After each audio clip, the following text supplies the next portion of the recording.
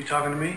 Well, yes, you and everyone else that's listening, Robert. Do you have any idea how fucking busy I am? No, but do you know how busy we are producing 6 high-quality podcasts? I got a boner. Okay. All Things Film, 6 of the best high-quality free podcasts on the internet.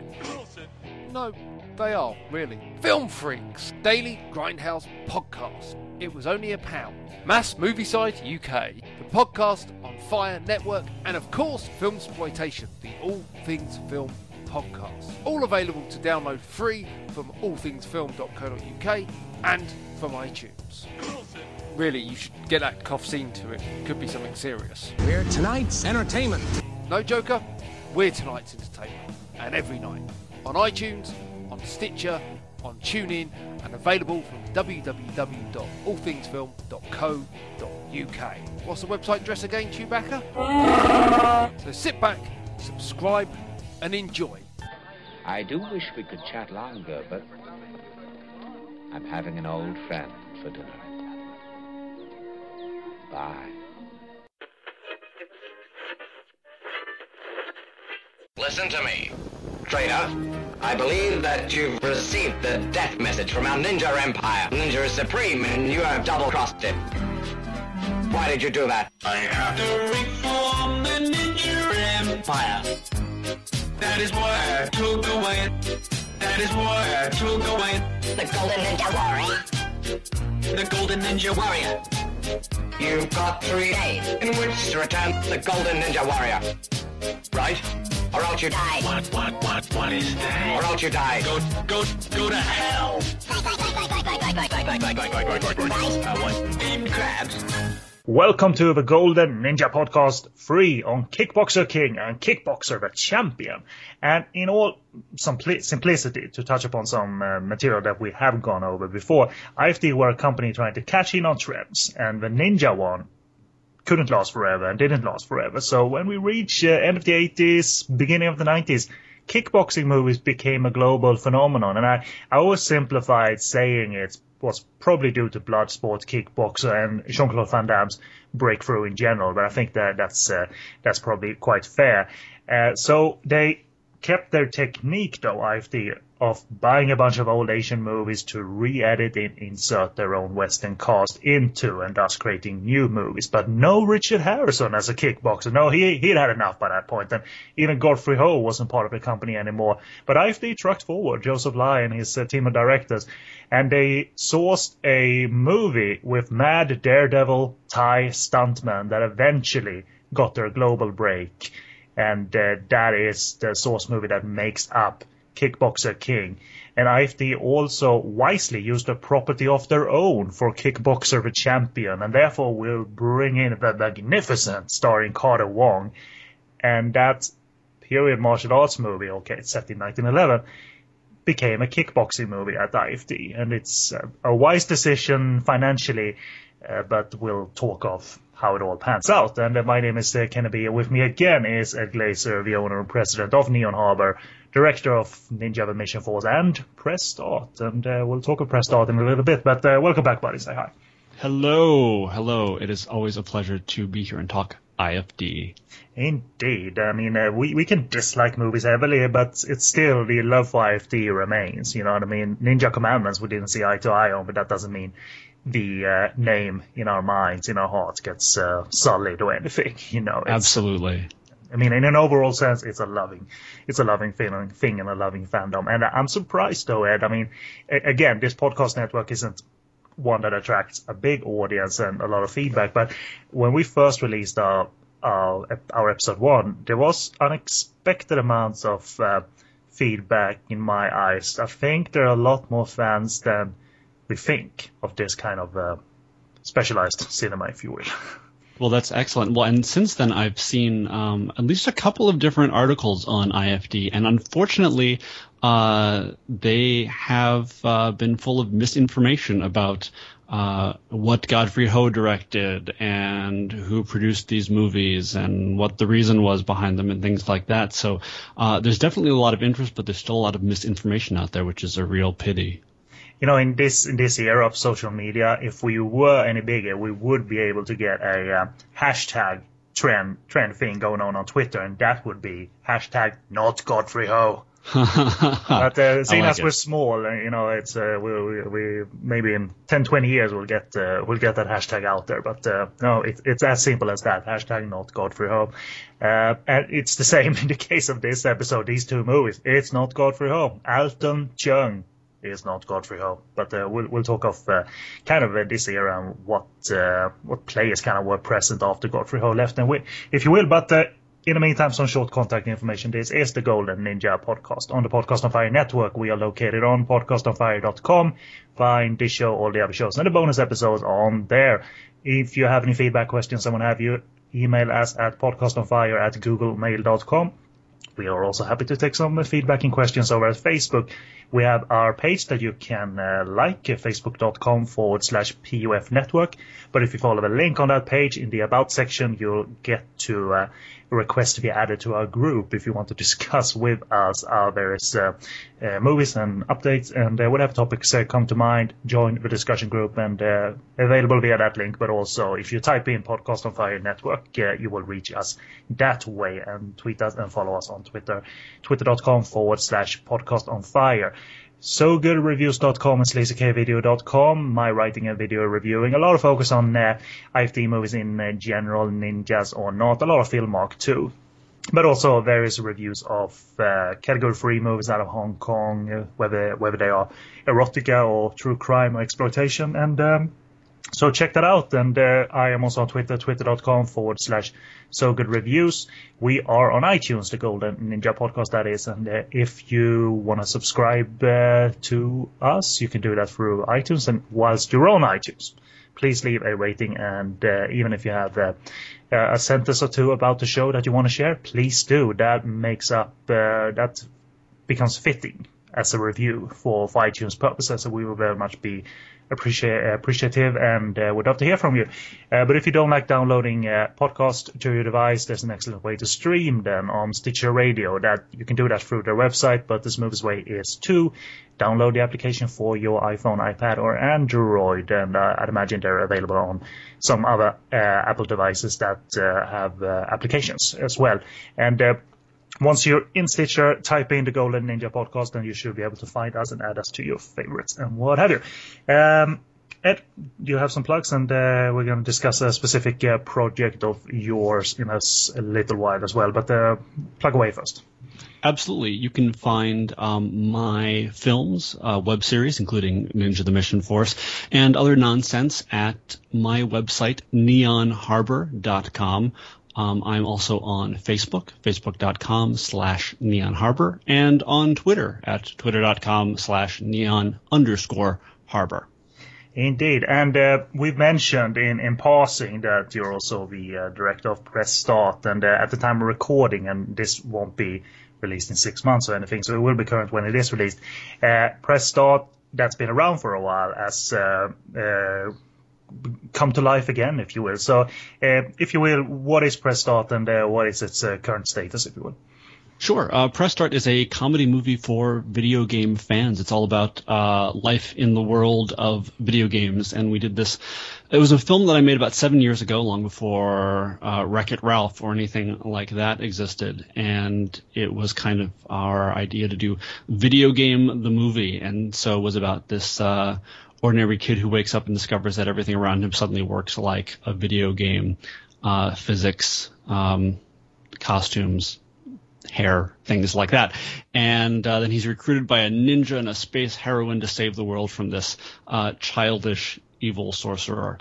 And it was, as I said, done about 7 years ago. I didn't really know what I was doing when I was doing the final color grading on the film. I was very new to that, and so a lot of the film ended up kind of dark and a little more contrasty than I intended. And I really wasn't thrilled with some of the lighting that I had done, because it ended up being kind of color washes when I really should have done some separation and things that I learned much later on. And so what I wanted to do was go back and remaster the film, clean it up, go back to some of the original raw video, and do a whole new pass at color grading, essentially relighting the film, bringing out skin tones and color contrast and all sorts of things like that to make it look brand new. And at the time, the compression that had to be done to fit it on the DVD ended up being so kind of ugly. There were a lot of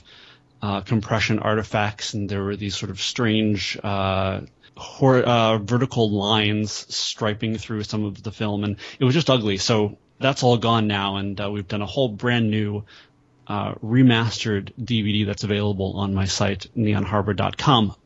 But the better thing is that we have also released the film completely free to watch online at neonharbor.com. So if you want to just check it out, you can see it at the website. And if you really like it, then please pick up the DVD. It's also got deleted scenes that have never been seen before. There's 3 commentaries on the disc, including an all-new retrospective commentary by myself, writer Kevin Folliard, and production designer Megan Rochelle. And there's a lot of other goodies on there as well. So it's definitely worth checking out if you like video games. Excellent, very cool. How does Press Start Adventures fit into all this? Because there's an animated version of Press Start in a way, right? I don't know this, so I'm actually asking because I'm curious. Absolutely. Well, when the first film was in production, we started an animated web series that was at the time called Press Start Bonus Levels, but later became called Press Start Adventures. And it was all to kind of introduce audiences to the world of the film, to the characters of the film, and allow us to do things that we could not do on a budget of, about $12.50 that we had for the actual live action movie. So we did that leading up to the events of the film, and it was popular enough that we decided to continue it for 2 more seasons after the movie came out. And so there's 3 seasons of that cartoon that's available online, also at neonharbor.com, or pressstartadventures.com also works, and they're all on DVD as well. And seasons 2 and 3 lead up to the events of the second live-action film, Press Start to Continue. You know what? Because IFT doesn't tend to make sense in the way they cobble together material from different eras and what have you. Why not take Ninja the Mission Force into Press Start Adventure territory? Like, make it a cartoon crossover. How about that? Have you thought of that before? Well, not entirely as a crossover, but there is an episode of Ninja the Mission Force in Season 2 where we do an animated episode. And there is a very, very blink if you miss it cameo by one of the characters from Press Start Adventures in there.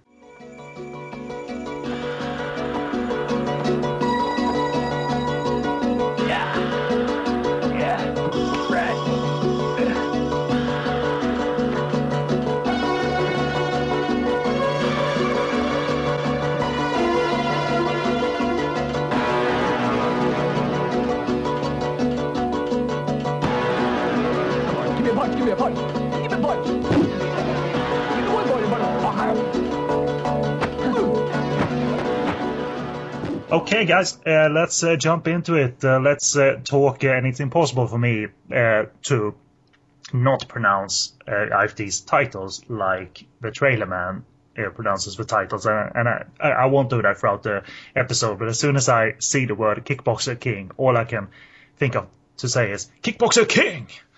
That really frantic, rapid, like trailer man voice for even this trailer. I'll tell you, IFT might have changed a lot and maybe lessened in quality as the kickboxing era came around, but the trailers were still kick-ass. They got some nonsense in there like you wouldn't believe it. So look up the Kickboxer King trailer, and it's 2 minutes of joy. And plot from my review of the film, and it's a Thai movie. It's based on, as we said in the intro, so connecting itself to the original Thai movie that we'll talk of briefly in the background in the most threadbare way ever. It's all about, the 2 combined movies, about cocky boxer Joe, played by Kenneth Goodman, and that is his real name, by the way, because he's been in other Hong Kong movies as Ken Goodman or Kenneth Goodman. He wants to further his career for underground promoter Costner. and they set up a match versus Johnny, our hero, played by Bruce Fontaine, who's lost his way through enhancement drugs, and he expectedly gets defeated outside of the arena in the first fight in the middle of the movie, but trains his little heart out while gearing up for the finale in the ring.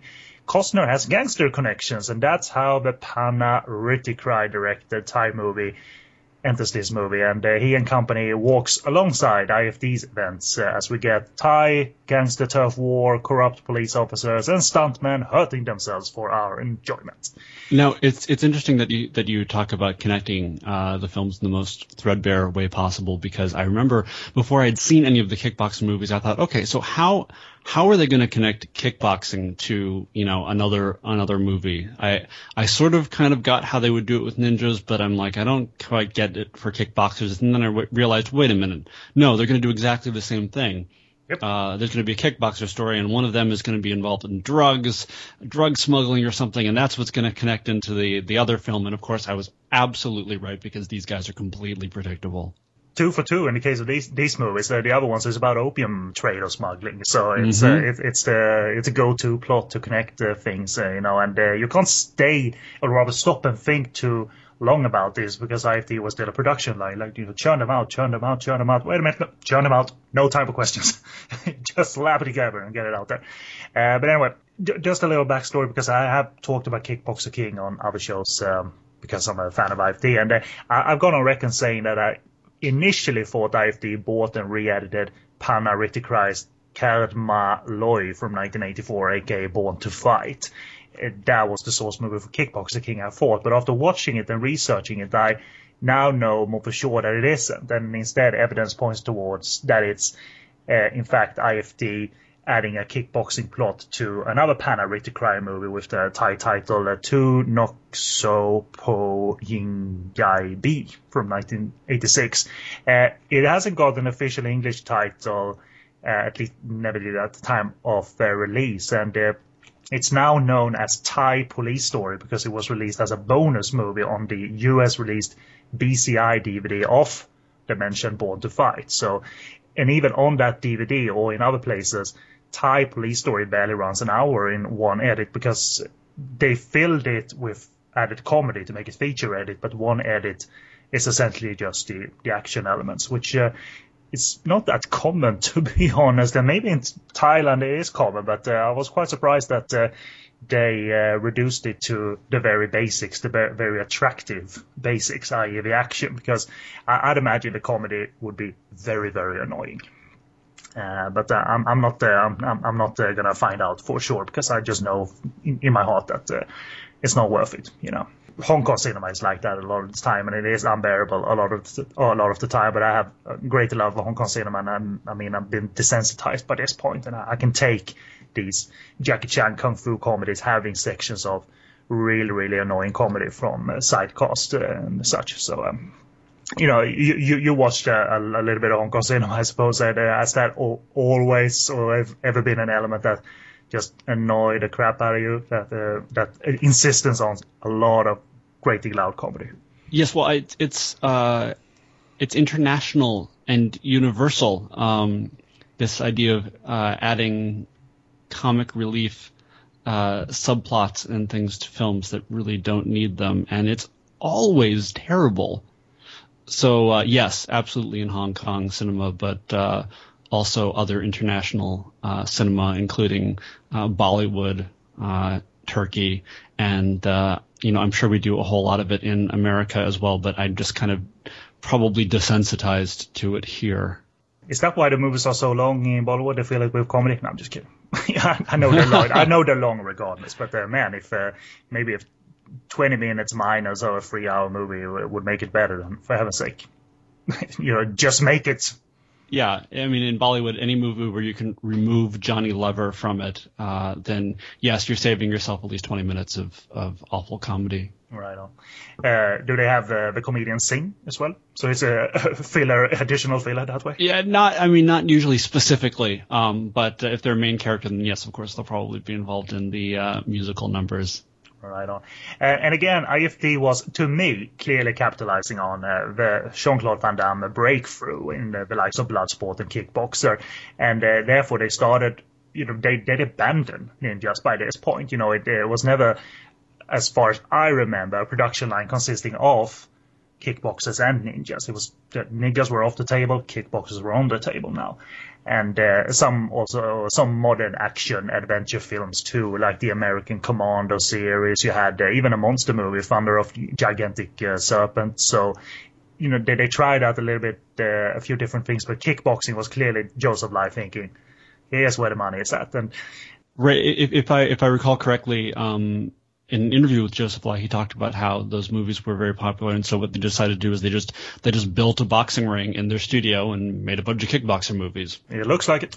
So that would make sense in your opinion as well, that it was really like Jean-Claude Van Damme and these kickboxing movies that prompted Lai to go into this kind of genre or content, if you will. Oh yes, and there's a funny story about a young man who came to IFD looking for work as an actor to do action movies, and it was a dude by the name of Jean-Claude Van Berenberg, and Joseph Lai was like, "No, we're good, thanks." We got a kick-ass cast. We got Wayne Archer and these kind of guys, Steve Brettingham and Bruce Fontaine. So see you, guy.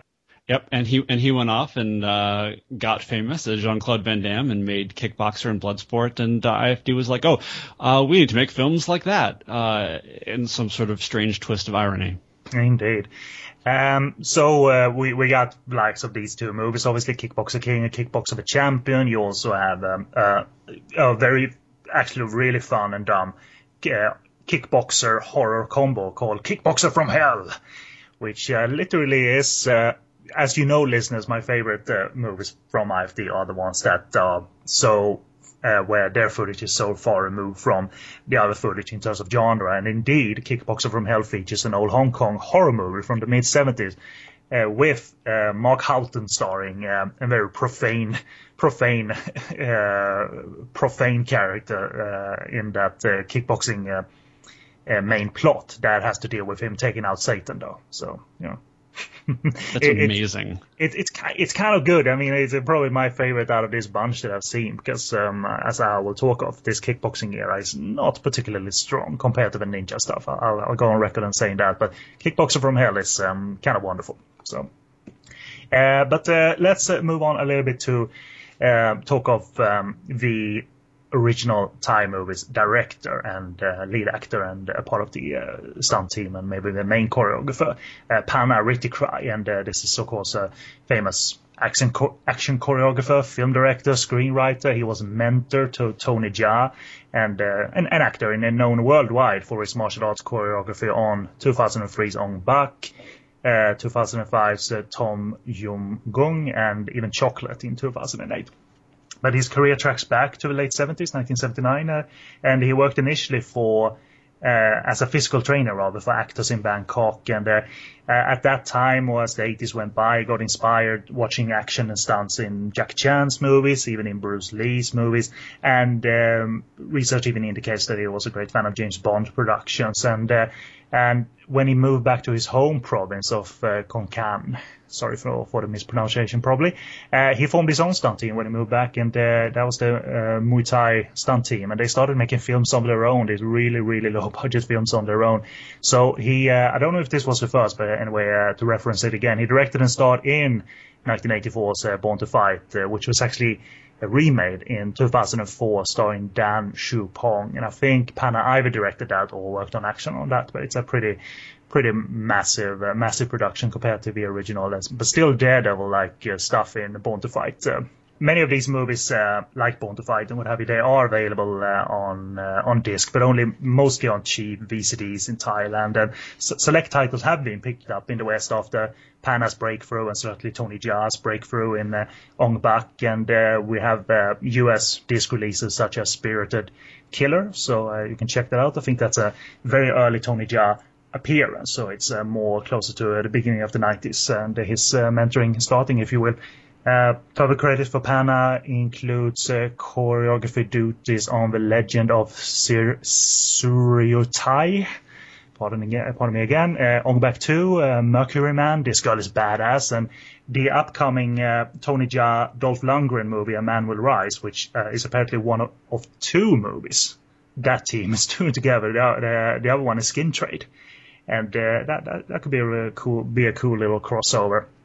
And one of his latest directorial efforts is the 2010 action at Bangkok Knockout.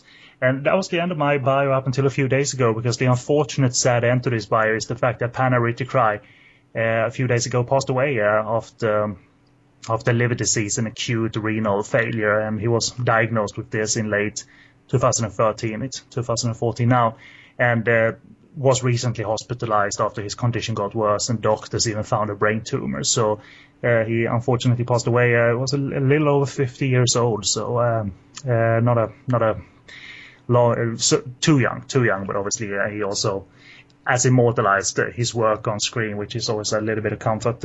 I'll give you my little take on my relationship with Thai action, but I'll just ask you spontaneously: have you watched some out of this Thai action explosion? Ed? Did that ever appeal to you? Very little. It's not so much that it didn't appeal to me; it kind of wasn't in my. It's never really been in my wheelhouse, and so you're definitely the subject matter expert here, and I'm kind of along for the ride. But I did see a film, and I couldn't tell you the title of it. It was one of Tony Jaa's early films where he was not a main character, but they plastered his name over the budget DVD cover.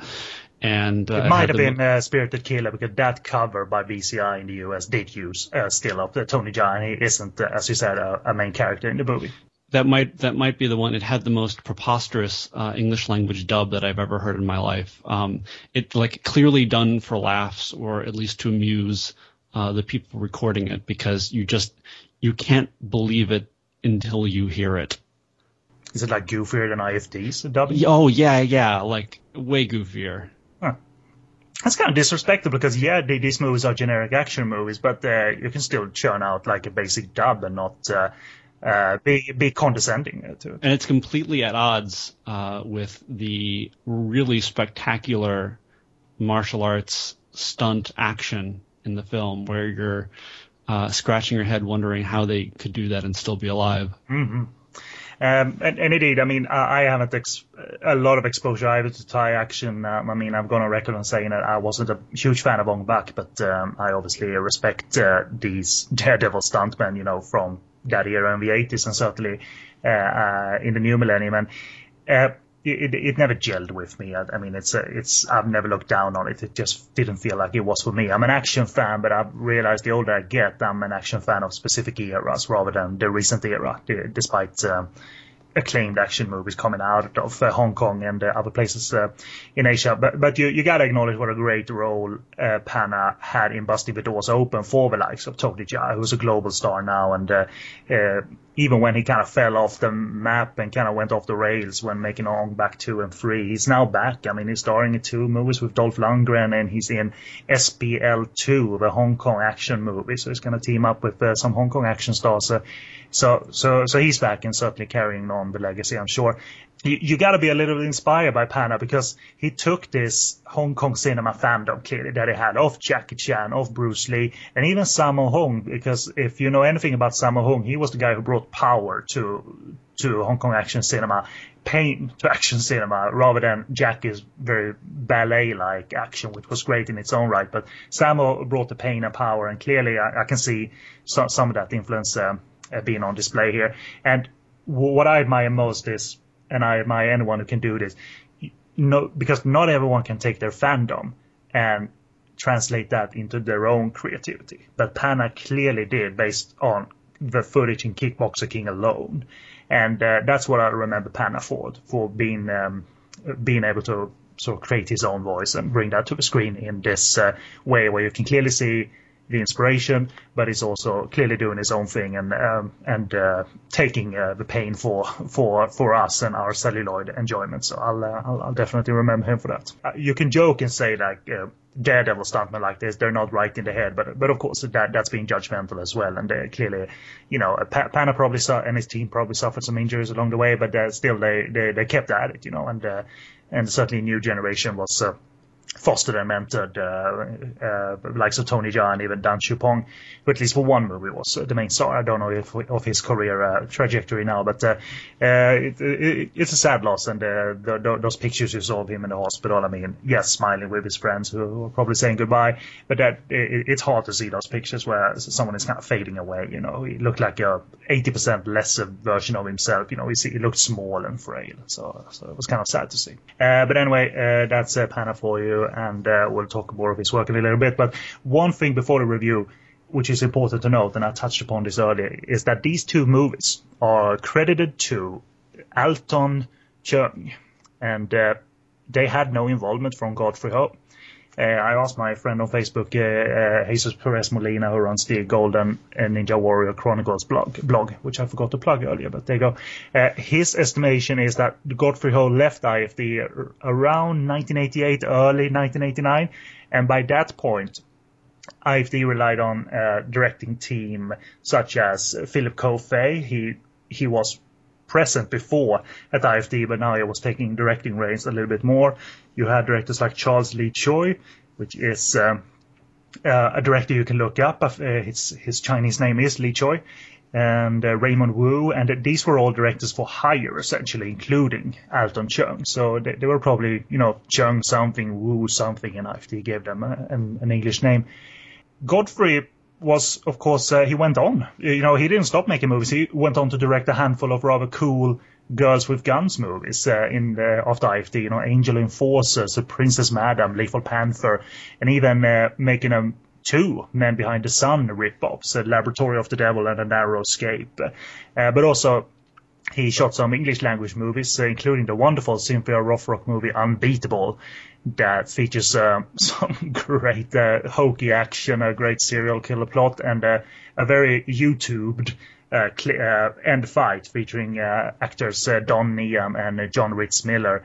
Bare-chested, very oiled up, and going at each other in quite a outstanding fight with an outstanding and brutal ending as well. So Unbeatable is probably one of the most quotable Godfrey Ho movies, where we get one of his like his third alias. He was always Godfrey Ho, Benny Ho, or in the case of Unbeatable, Godfrey Hall, Hall. Yes, and along the same at the same time that he made Undefeatable, he made another film called Honor and Glory. I hated that movie. That was boring. I mean, it was was pretty boring. Yeah, it's the same team, but it didn't gel at all, actually. Now, here's what's interesting about those films, and this is, of course, a complete tangent, which you can feel free to edit out. But we say that Ho came to America and made some English language films. He didn't quite get away from his old cut and paste days, because at the same time he was shooting both of those films, you'll notice in them there are a number of Chinese supporting characters. Mm-hmm. And what he did at the same time was shoot a bunch of extra scenes that primarily featured those Chinese supporting characters, sometimes even adding in other characters like Robin Shu, mm-hmm.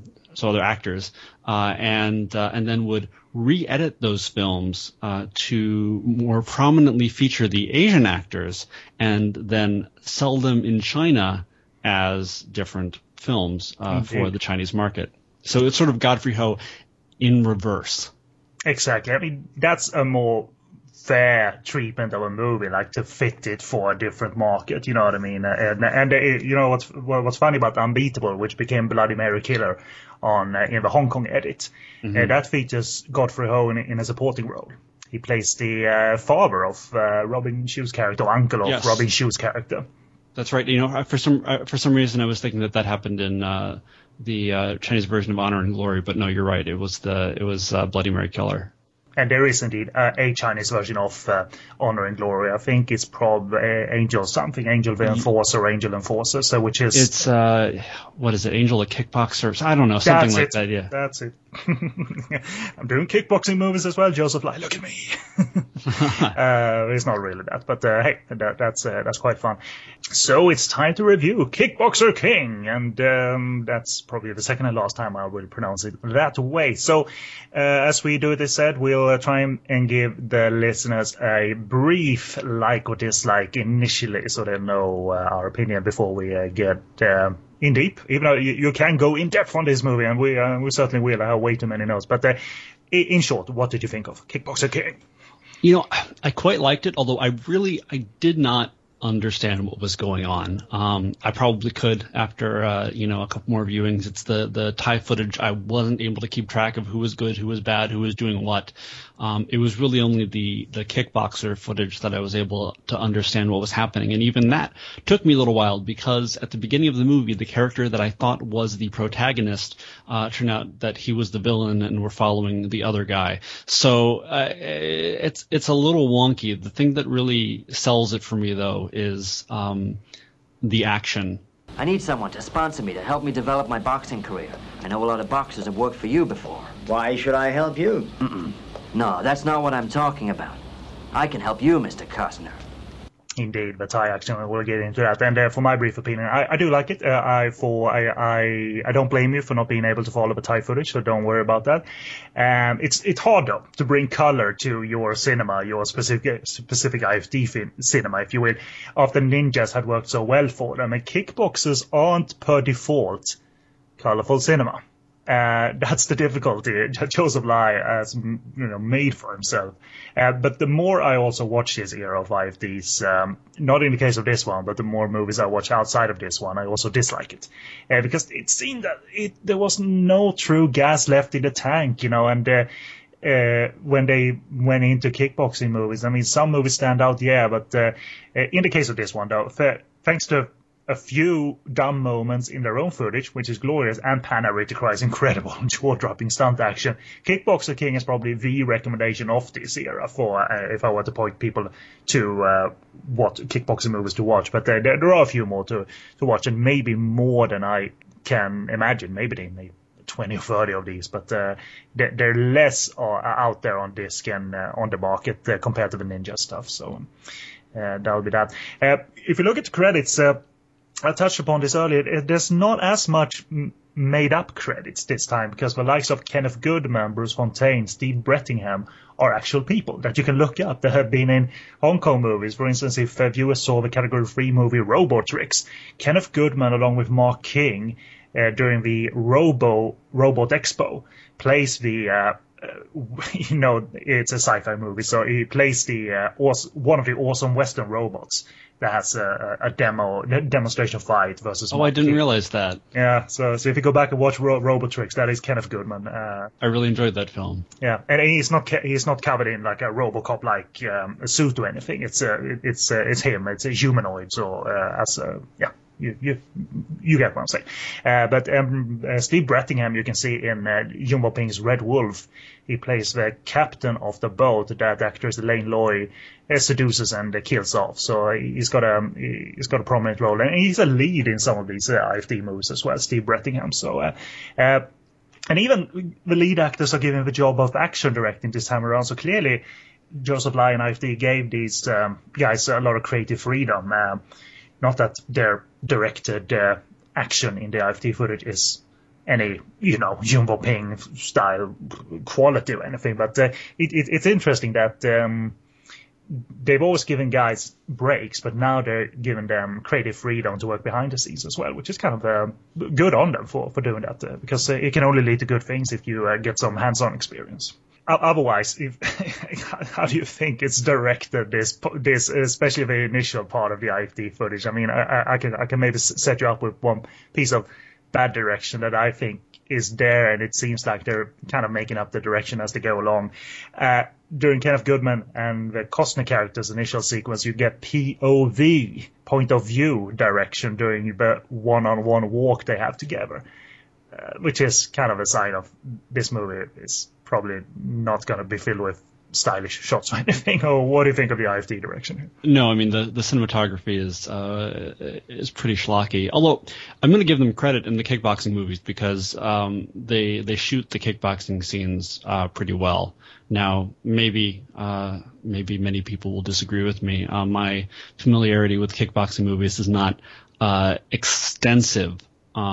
But I have seen a fair few of the more popular ones, and some of Roger Corman's knockoffs like Blood Fist and things like that. But I thought the kickboxing scenes were lit and shot pretty well.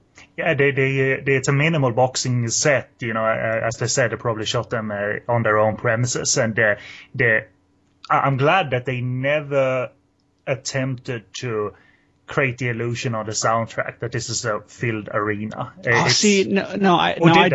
I disagree, because that was really frustrating to me that they lit it in such a way with enough fog and so forth, you really couldn't tell what was there beyond the ring, and by having it so silent during the ring sequences, it just felt extra cheap and kind of lame, and I really wished that they had put in some crowd noise in the soundtrack. Sure, it probably would have worked too. I was just I was amused by the fact that this is clearly underground boxing that no one watches. Yeah, I mean that's true, and also they kind of set it up as if it's supposed to be just a one-on-one to see who wins, because the premise here is that Costner is a businessman, a shady businessman who likes to fund boxers, and he's tired of doing that and supporting multiple boxers. So when this youngin comes up to him and says, "I want to box and I want you to sponsor me," he says, "All right, you have to fight the other guy, and whichever one of you wins, I'll sponsor that one." And so that's where this film is headed. But the youngin is actually the bad guy, which threw me off. But the idea being that the final fight at the end probably wasn't supposed to be a big stadium kind of affair, but I think that it would have been better if they had just put in a bunch of clapping. Yeah, you probably. I wouldn't have complained if I heard it, So there you go. And as a dumb side note, Bruce Fontaine looks like me after 10 minutes in the sun. This guy has been out in the Hong Kong sun, and he is red. It's bright red. That sun has got into him like it does whenever I spend time in the sun. So extra painful. If he took some bumps during the movie, then he had to deal with being completely red as well. So that's a good point. Yeah, but anyway, it is a redemption story, because Johnny, that Bruce Fontaine plays, he's taking enhancement drugs, It's and it seems like it's his part strong, part also weak at least mentally, and he's going to have to beat that. What's the matter with him? He thinks this stuff's bad for my health. It is, but it won't show up on any blood or urine tests. And I'm sure some other US movie and Rocky or templates of the time, or of the 70s and 80s, played their role in the, so to say, scripts or script outlines at IFD. But it's not Rocky Xeroxed, you know what I mean? It's just they're using templates, to be very fair. Or did you, as a matter of fact, see that this is beat by beat from some other movie? No, I mean certainly the montage sequences are very reminiscent of Rocky, but I didn't see one of the Rocky plots being ripped off as he tries to kick his steroid habit, or as the movie calls them, steroids. And it's fun though. I mean, we've inserted quotes from these movies, and certainly will during the editing as well. And there are some golden nuggets here during the initial training sequence where Johnny is running with his trainer. He's not able to, he has to take breaks, and his trainer chews him out for taking a break. And I love the little. He sits by some pool of some kind, and he says, "I'm taking a break, okay? I've been training hard. I'm watching the flamingos." Hey, shit, man. What the fuck are you doing just sitting here? Hey, schmuck, I'm taking a break, okay? I've been training hard. I'm watching the flamingos. Yeah, well, you got more training to do. Don't you know about the fight next week?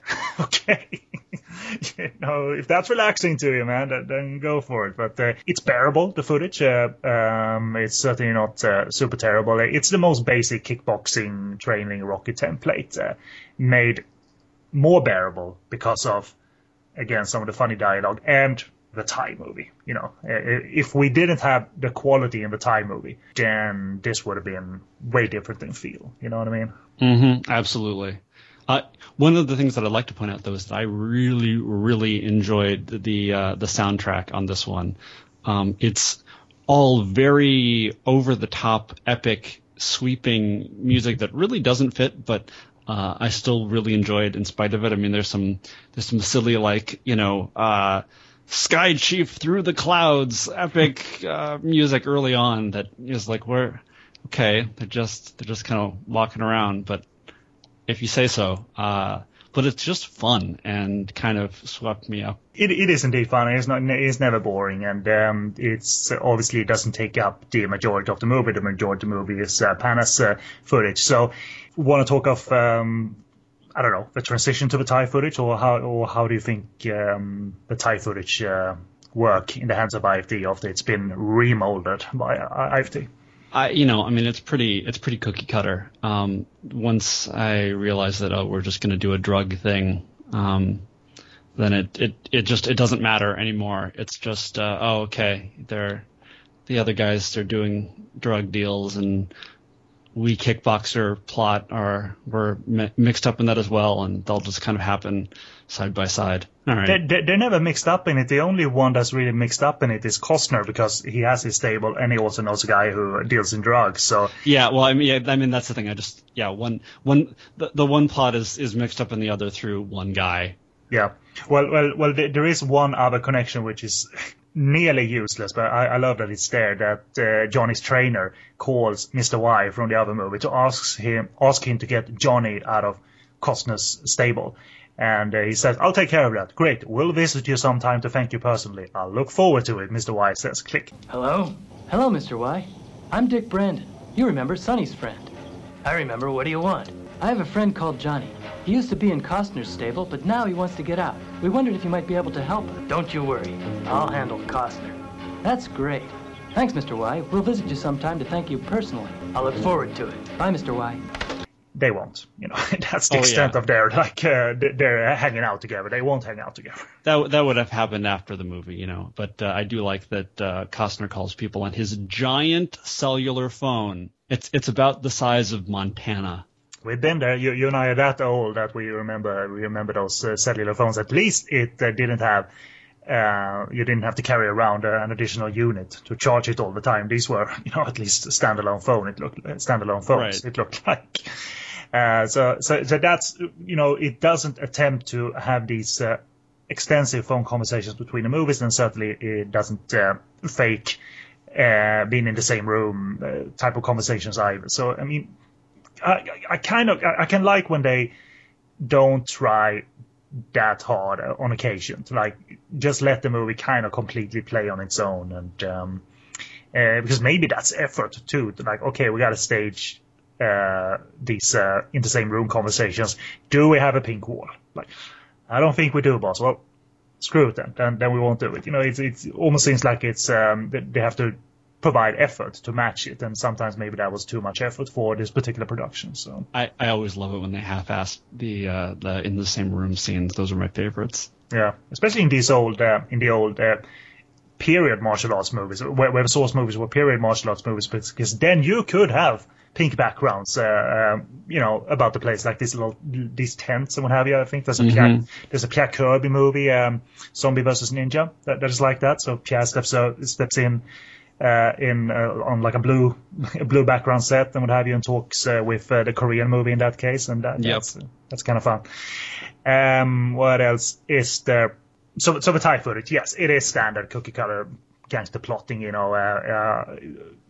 deals gone wrong, and betrayal and corrupt police officers, I think, and friends on the other side of the law, on different sides of the law and what have you. So I don't ever think Panna attempted to be like this huge story-driven director. It was a basic framework to get into the action, and that's fine. But I agree with you. It becomes nigh on incoherent the longer the Thai footage runs, and you're just waiting for some minor clarity, I suppose. Who's the bad guy? Who's the good guy?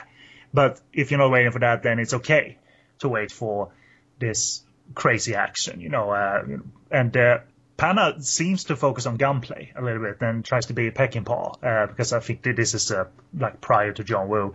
That's not his forte. Staging of drama is not his forte.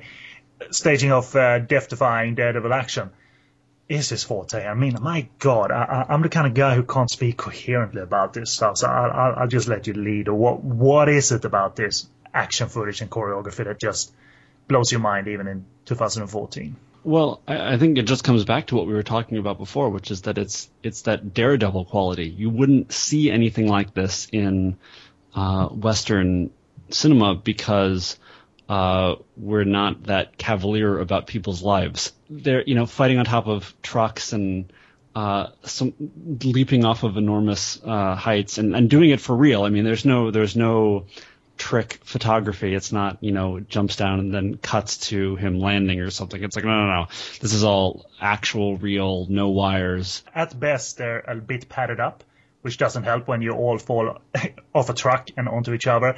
And at best, maybe my favorite stunt in the movie is one of the initial ones where a guy gets thrown off the moving truck into this wooden sign on the right side of the road and just threw that. And maybe that sign is a little bit weak. It's not hardwood or anything. But it's still, he just goes through that like it's a butter. And that still looks painful, you know what I mean? And I'm not talking about the guy who slams into the Pepsi sign. That doesn't look painful compared to the stunt I'm comparing to, Absolutely. I mean, you're just holding your breath the entire time because what they're doing is crazy. And it's amazing.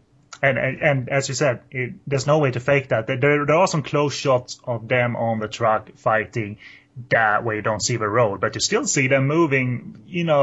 It looks like the truck is moving at an enough amount of miles per hour where it would be shaky to be up there, and move about like they do. There's about half a dozen people up there. That's the thing. There's no one-on-one.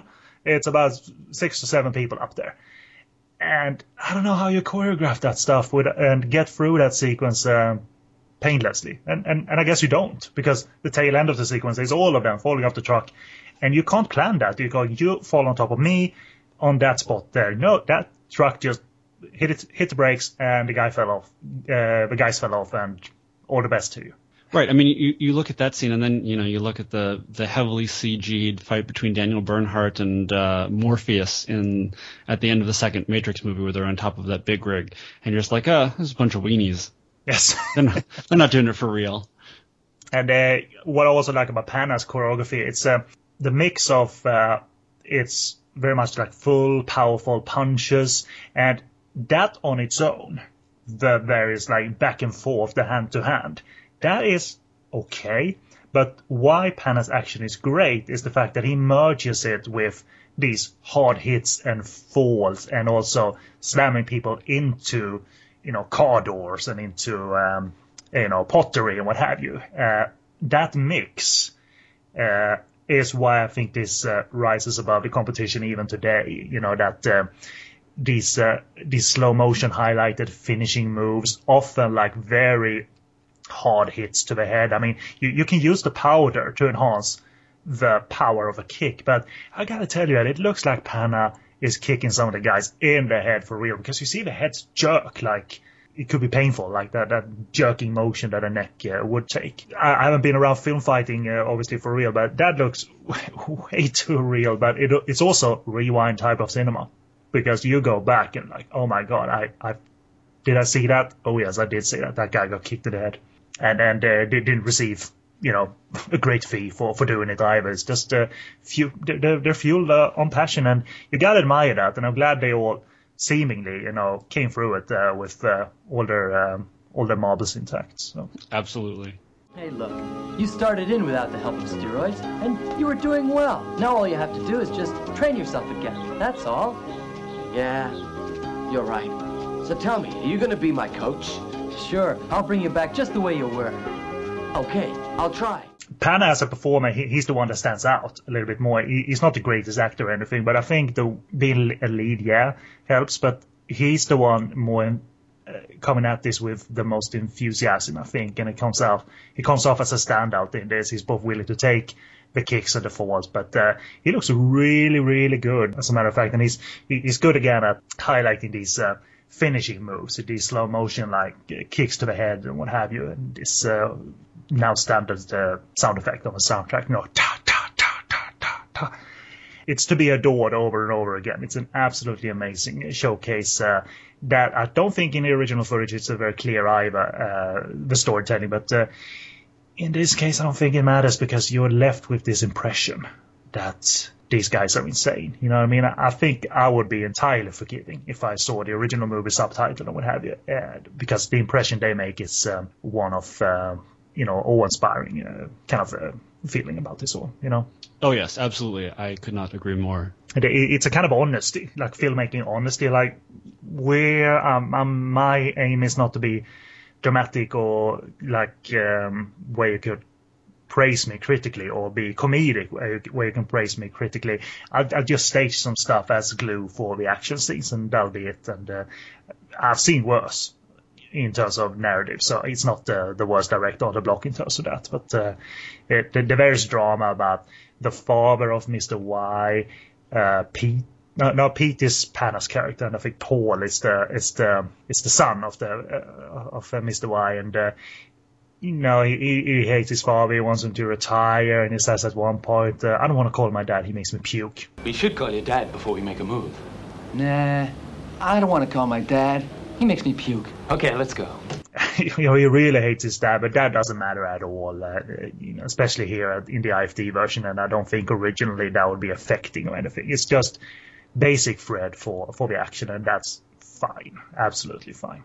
But it gets us some golden nuggets of dubbing, I suppose, in the Thai footage. Any spring to mind? Do you make any notes of dubbing in the Thai footage? Yeah, I mean, some very strange vocal choices with the son saying, "I gotta talk to you, Pa." Where in Thailand or pretend Hong Kong or wherever are you from? Are you from southern Thailand? Is that what that's all about? So I suppose that's kind of a Thai footage. Back to little IFT. I was thinking, like, out of all things, there's never really pretty scenes in the IFT footage, but they caught one pretty sight here, literally, and it's the scenic view of the first unofficial fight between Bruce Fontaine and Kenneth Goodman at the docks, because they shot that at sunrise, it looks like. And they've never been known to try and capture, grand shots or anything. You know what I mean? So that was kind of like, hey, that's a new one. That's a first. Yeah, it was. It was nice and kind of pink and golden. What do you think of the staple of over-the-top swearing in IFT movies? I think it's hilarious. It is, isn't it? I mean, there's tons of examples, and in this movie in particular, I love it's so out of place. I'm no prude. I don't mind swearing, but you get to a point where, hey, guys, I mean, we're not 12 here. You're not impressing anyone by just going off the rails. And the best quote on this theme is when Goodman beats Fontaine, because Fontaine doesn't come back until the end of the movie and conquer. So after he leaves him there lying on the dock. So, you're lucky I even bothered to fight a stupid piece of shit like you understand, you motherfucker. It's like, come on, I really didn't. You know?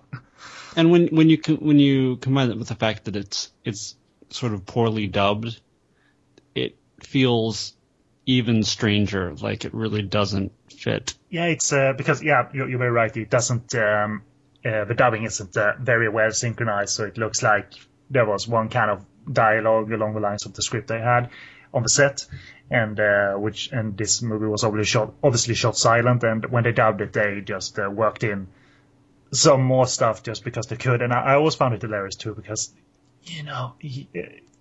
it's like someone trying to be. I mean, this is pre Quentin Tarantino, but it's like someone trying to be Quentin, and like, no, you're not, and you're not cool. But IFT just gets it right somehow anyway, because it tickles us, it makes us laugh, Right. Well, and I should clarify when I say it doesn't fit. It's not so much that it doesn't match the lips, although in some cases it certainly doesn't, but that it feels even more out of place because you've got that added separation of a dub voice that isn't really coming out of the actor's mouth. Yeah, a lot of these guys, I mean, another thing that we'll touch upon, I'm sure, and have maybe already, is that select performers dubbed themselves at IFT. Mm-hmm. And I'm thinking maybe only two of them, at least that I know, and Stuart Smith and Mike Abbott eventually got to dub themselves at IFT. I will add in Andy Shrovsky, who only had a couple of on-camera roles and was primarily a dubber, but he did dub himself. probably some extra cash for you there to like be there longer, essentially. So my understanding is that you got paid more as a dubber than as an actor. Right. Well, good gig for Andy and certainly for Mike Abbott and Stuart Smith eventually. I think my theory is probably that they've proven themselves like worthy to the company, and maybe movies, their lead roles were maybe some of the more financially lucrative products that IFD pushed on the market, so they could afford to add to the dubbing roster with via the actual leads. You know what I mean? So it's probably along the lines of that. But good on them. And I always miss when they don't dub themselves, Stuart Smith and Mike Abbott. It sounds, because it's not them and I know what they sound like, it's not right. It's not right. You know, can you imagine, you know, Stuart Smith sans an Australian accent? Oh, no, yeah, I've seen it. It's terrible. It is terrible. It is the Philmark movies, for instance, that he appeared in as Stuart Steen. That's not him either, and it's not fitting to Stuart's, impassioned delivery. I mean, the direction. I know we're not talking about Kickboxer King, but whatever. The direction Stuart Smith has said he received from Godfrey Ho was something he took to heart. And Godfrey said something along the lines of, "I can't see you acting. More acting." Right. Yes. Exactly. Okay. Then my mouth will do the acting as much as my head. You know, because Stuart Smith's mouth wasn't just talking; it was a performer in itself. So there you go. Unfortunately, he wasn't around this time. So there you go. Any other notes from the IFD footage? I have some minor highlights from the montage, but I'll leave the floor open to you if you want to add some notes from random places in the movie. I don't have an awful lot. Like I said, the music is pretty great. There are moments where they had some sort of stock music that sounded Terminator-y. There was another part where I would have sworn that it's just a ripoff of Planet of the Apes music. I know for a fact that, you know, they would steal music from actual Hollywood films, although Lai and company would claim that it was all stock music and, you know, royalty free and so forth, which is nonsense. But there may have been some stock music libraries that they used, and it wouldn't surprise me if some of that music was from them, since it's all sound alike ish. I love the part of the montage where, because Ken Goodman engages in various fights and knocks out various performers, and at one point the judge, the ref, has to pull Ken from the guy he's pummeling, and he lifts him up in the air, and Ken starts kicking his legs like he's like, let me at him. I didn't expect the ref to just lift the guy who looks like a fairly big guy as well. He's no, Bruce Fontaine you could probably lift because he's quite skinny, but Ken Goodman looked like he had some muscle on him, so that's hilarious. And also, at one point, Ken kicks another fighter out of the ring, and at that point, he doesn't even have a foul-mouthed piece of dialogue to use to further humiliate him as he's lying there outside in the ring. So he just says, "Yeah, you." I'd forgotten that. That's amazing. I remember the guy getting kicked out of the ring. That was pretty great. But yeah, those stunts you shouldn't take for granted. They are easy for sure. So.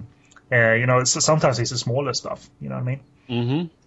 Did you guys ever get these, like some Nixon scars and even some injury that requires some hospital treatment during Ninja the Mission Force, or you went by unscratched? No, we were pretty safe. I think that there were some minor bangs and bruises, but nothing serious. I mean, we tried to keep it safe. Indeed. So yeah, I don't know. The 80s montage song, as we said, the ones they got wasn't really rousing as such, you know. So it was more like a very mild 80s montage made in the 90s, though. So, but again, maybe they couldn't steal a rousing 80s montage song, or couldn't find anyone in the record collection they had lying around. So you never got any. You're the best, nothing like that.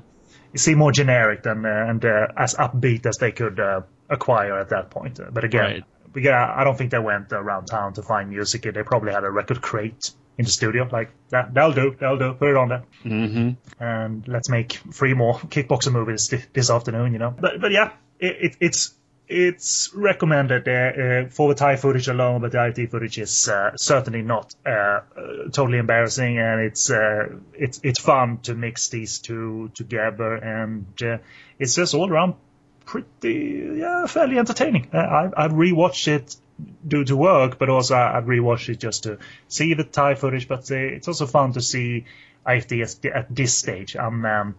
It's as a fan, I think it's quite crucial to familiarize yourself with this and kind of experience a slightly different feeling compared to the Ninja era, which was more inspired. But this has some points to make. It makes its points as a kind of fun, hokey, cheesy cinema. It's definitely up there. At least this movie. The other kickboxing movies, not as much. So that's kind of the end of my notes. Do you want to summarize it yourself, Ed, or should we move on? Let's move on. All right, and as for availability, there might be more disc releases, unofficial or not, but what I have, but I don't know if it's official or not, is the DGD DVD, which features the movie. And it looks pretty solid. The cover is quite extensive. Got a lot of the actual IFD credits. It looks like they had actual advertising materials from IFD working with that. So it looks like it's official. It features the movie in full screen, fairly good quality, and some bonus trailers on the DVD, including for Kickboxer King and some other Aso Asia trailers. The various Dragon Lee movies are on there as well, and they're also a joy to watch. All trailers are some comfort fodder for me, you know what I mean? That it's really fun, and the Aso Asian IFD trailers would make you sit up when you watch them. So, and it's from this era too, where Joseph Lai and Thomas Tagg presents. It's an interesting era, and further proof that they weren't the same people. They weren't the same, and neither of them was Godfrey Ho either. # not Godfrey Ho. But alright, Kickboxer King, go get it if you can find it. I found mine on eBay, and I don't think it's going for huge bucks or anything. So go get it, and we'll take a short break, and after that we'll discuss Kickboxer the Champion from 1991 and try and struggle through its plot. And I can tell you this much right now, I couldn't write a plot for this one, but we'll see what happens after the break, and as we finish off this episode with Kickboxer the Champion.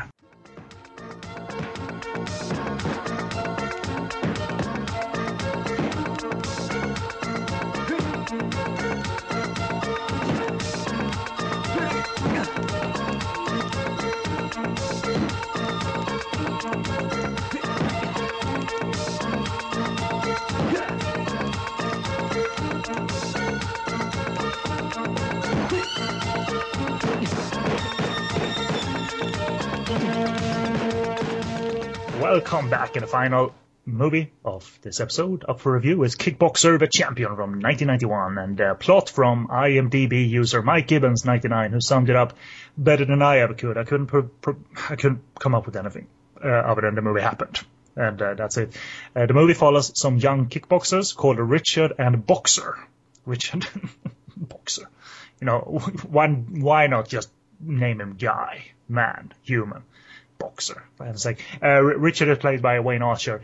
They must battle an evil gangster and his invincible fighting machine henchman, who is able to punch the bark off trees with his bare fists. And this is a bulldog, the African American.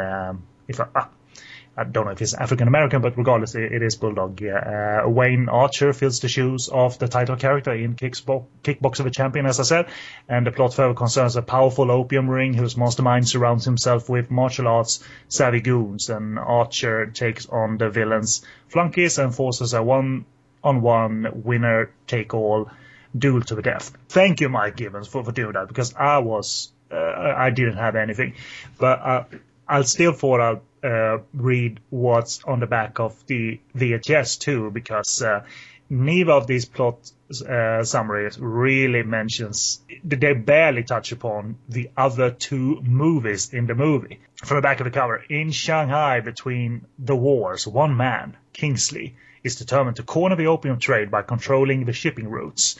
Boxer, an honest trader, is determined to stand in his way. Boxer and his friend Richard, both amateur kickboxers, accept Kingsley's invitation to enter a prize fight, not knowing that Kingsley is about to unleash his master kickboxer Bulldog in a no-holds-barred match.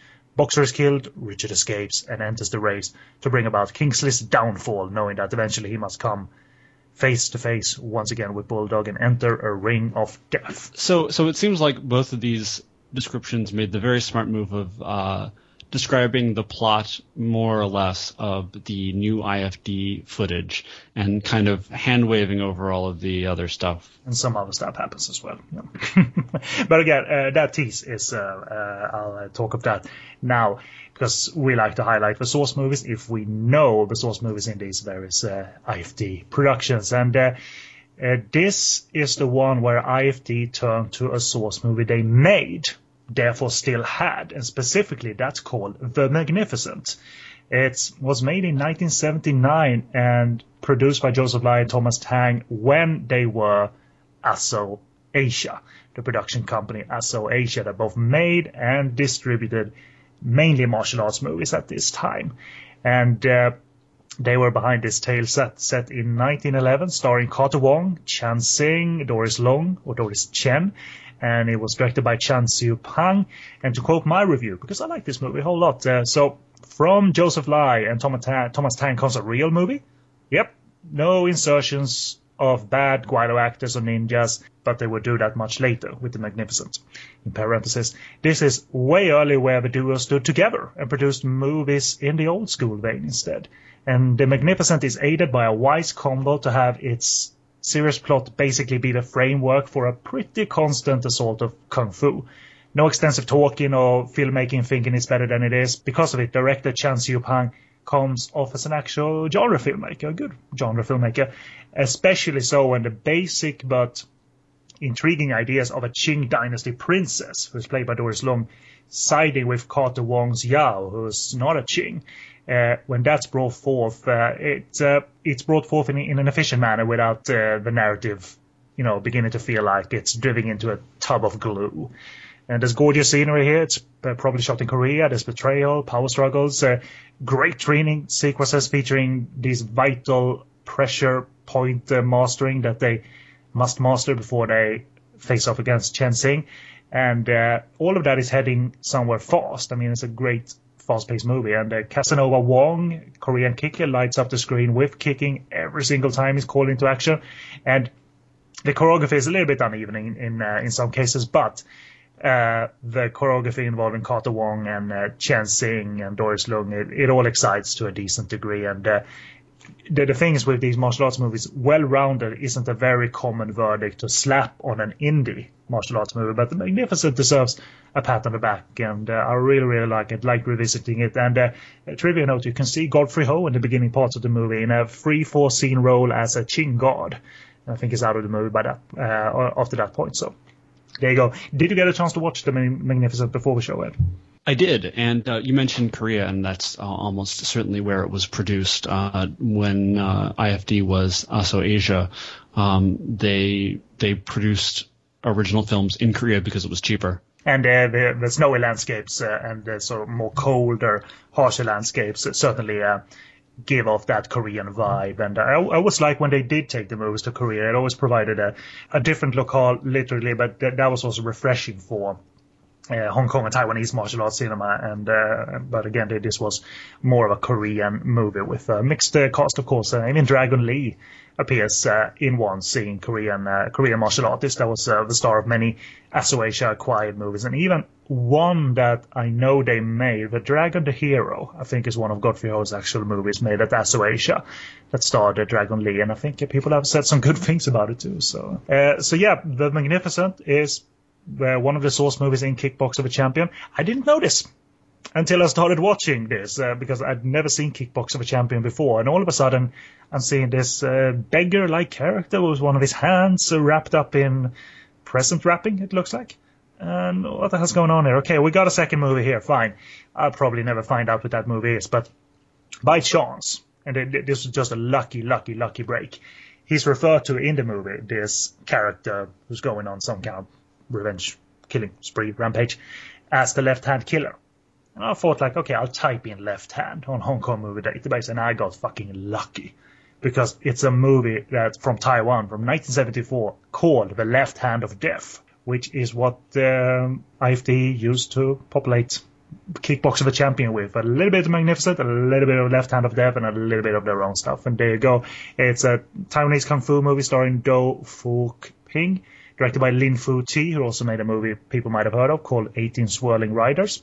I don't know about you, Ed. I might have seen the practice before of IFD using 2 movies for their B-plot, but I've never been able to know it and confirm it myself. But have you ever encountered it yourself?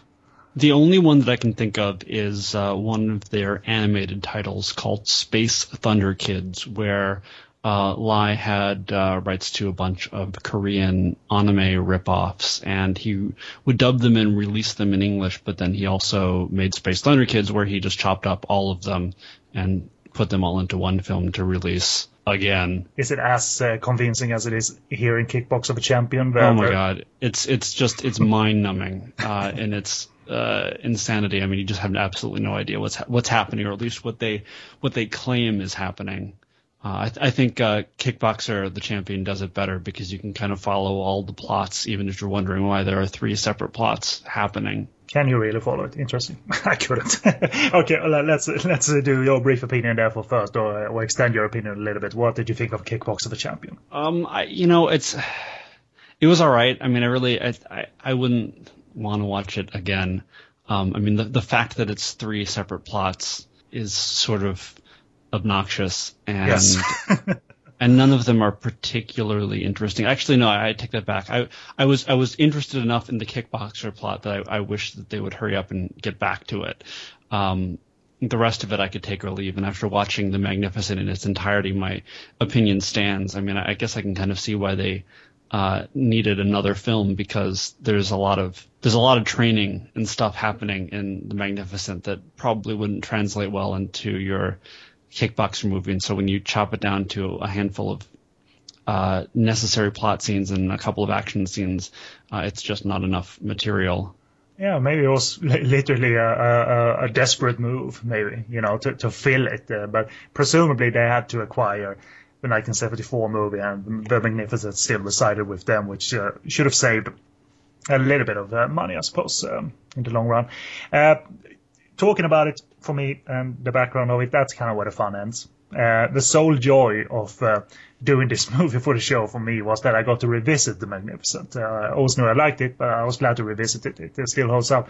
And then when merged with IFD and their footage, it's lost in this confused state that Kickboxer the Champion provides. I mean, absolutely clueless as to what was going on here, and kind of IFD at the worst. But I'll tell you this, plus points for Wayne Archer as an action performer and the IFD action in itself. That I really dug. And this falls very nicely into your favorite category of movies that merge modern day stuff with period stuff and don't really care. Oh my god, what were they thinking? I mean, can you even rationalize that fact that they're okay? I think they are trying to make period relevant footage themselves, but at one point the guys that turned up in the costumes and the haircuts, they weren't relevant to the period, and they weren't gonna do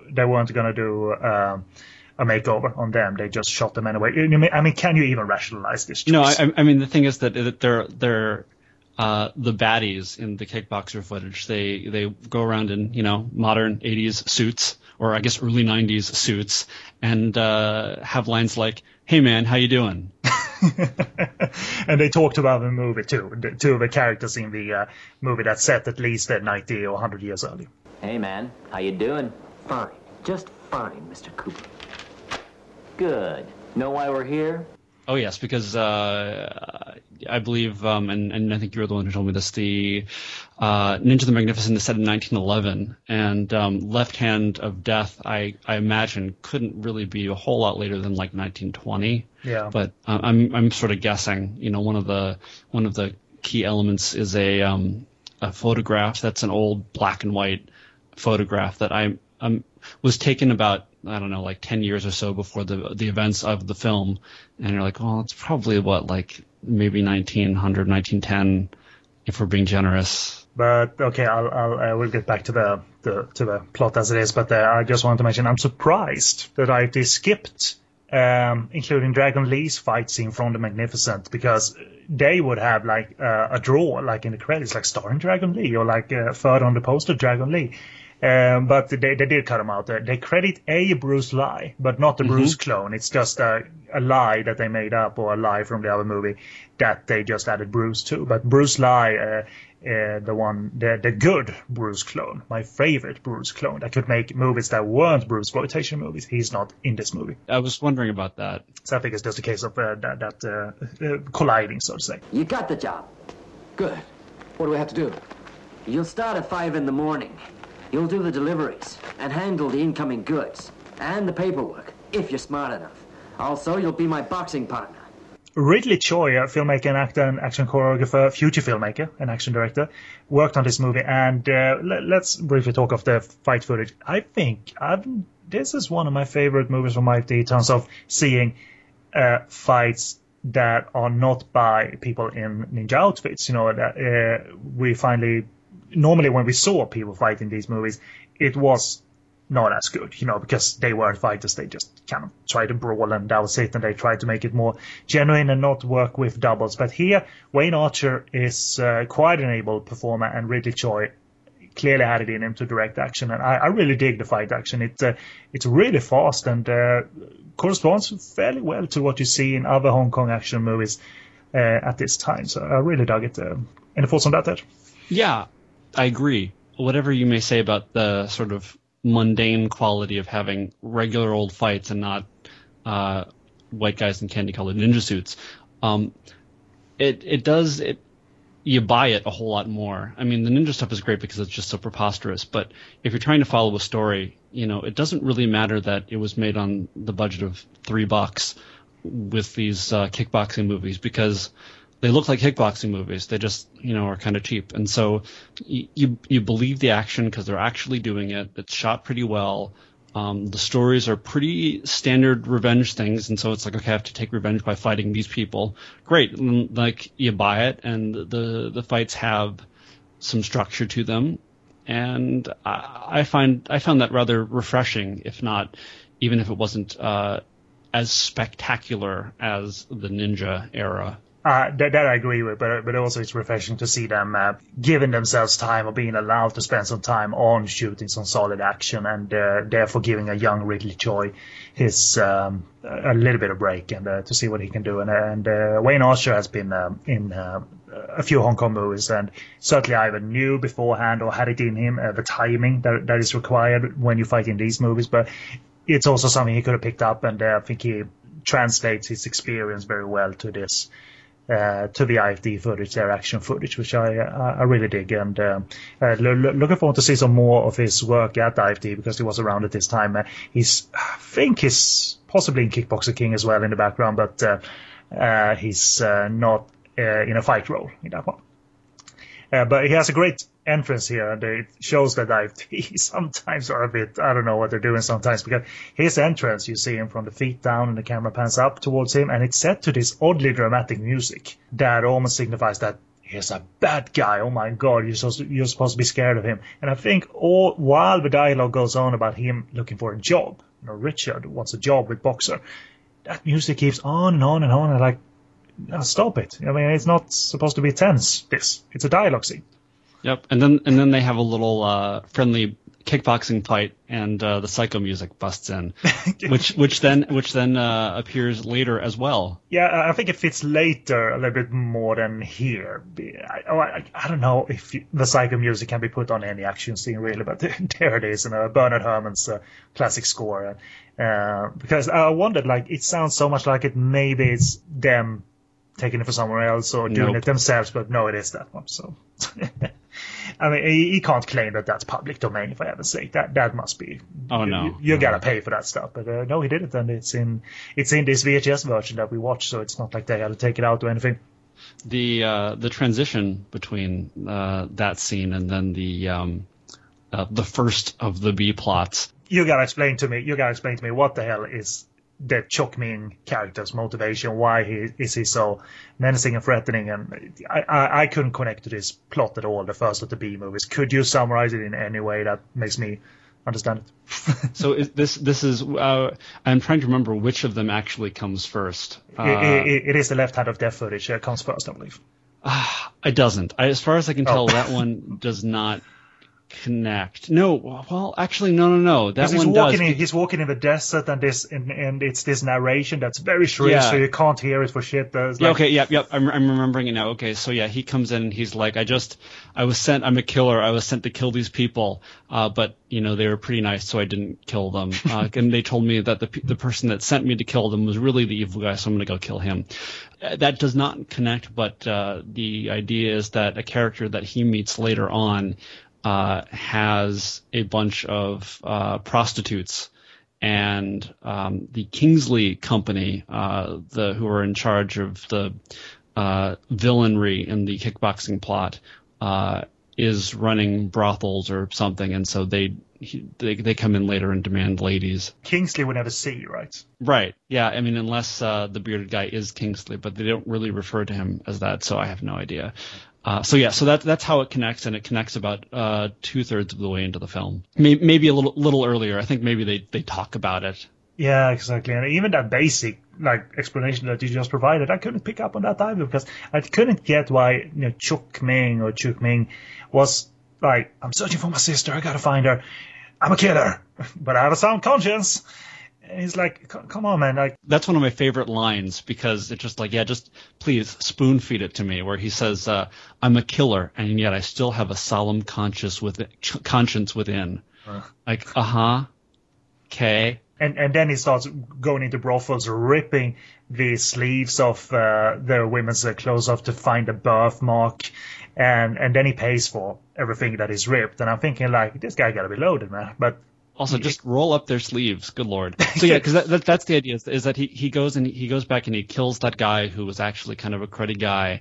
But then they discover, but he just like, oh, well, he had a daughter who's kind of innocent and who was sent off when she was a child. So I'm going to find her and, I don't know, somehow right this wrong, or I don't know, give her some money. I have absolutely no idea, but I'm going to go do it anyway. And all he knows is that she used to look like this when she was a little girl with a photograph, and she has a birthmark on her arm. I said I'd pay for the torn clothes, didn't I? Why did you send those fools to fight with me? They're not good enough. There's not one real man among them. He's so irrational, just going in. He might as well just kill them and then check for it afterwards if he's going to be that shrill in his ways, but I don't know. and he does it all over again. It's quite an expensive hunt if you think about it. But yes, he is paid every now and again for being a killer, but sometimes he doesn't do it. Then he does it. Maybe doesn't. Maybe he will. Maybe he won't. I mean, it's this come on, settle for something now, and so I can get it. And for some reason, has he locked his own hand in that present bag? Yeah. So he has his left arm, which is because he's a southpaw. He wraps his arm in cloth, and then wraps the cloth in a chain, which then goes around his neck, which is then locked with a lock. And he keeps on him a key, and anyone who is able to take the key from him may hire him to assassinate someone. It's convoluted already. I mean, maybe the original movie plays out a little bit more coherently, because as evident, the Magnificent all of a sudden turned really, really crap when re-edited. It's not as good. The quality doesn't shine through as much anymore, so maybe the Left Hand of Death is more coherent in its original form, and that may feel more like an original concept of the killer, locking away his great power. Fine, but here's I can't connect to anything here. But I was just gonna say, I actually, that one I didn't have as much problem following for some reason. I thought that it worked just fine as in its 20 minutes form. The Magnificent I had a little bit more difficulty following until we got closer to the end, and I started piecing the pieces together, and then, of course, watching The Magnificent afterward. Yeah. Did you watch it afterwards? Yeah, I wanted to wait and see what I thought when I saw the entire thing.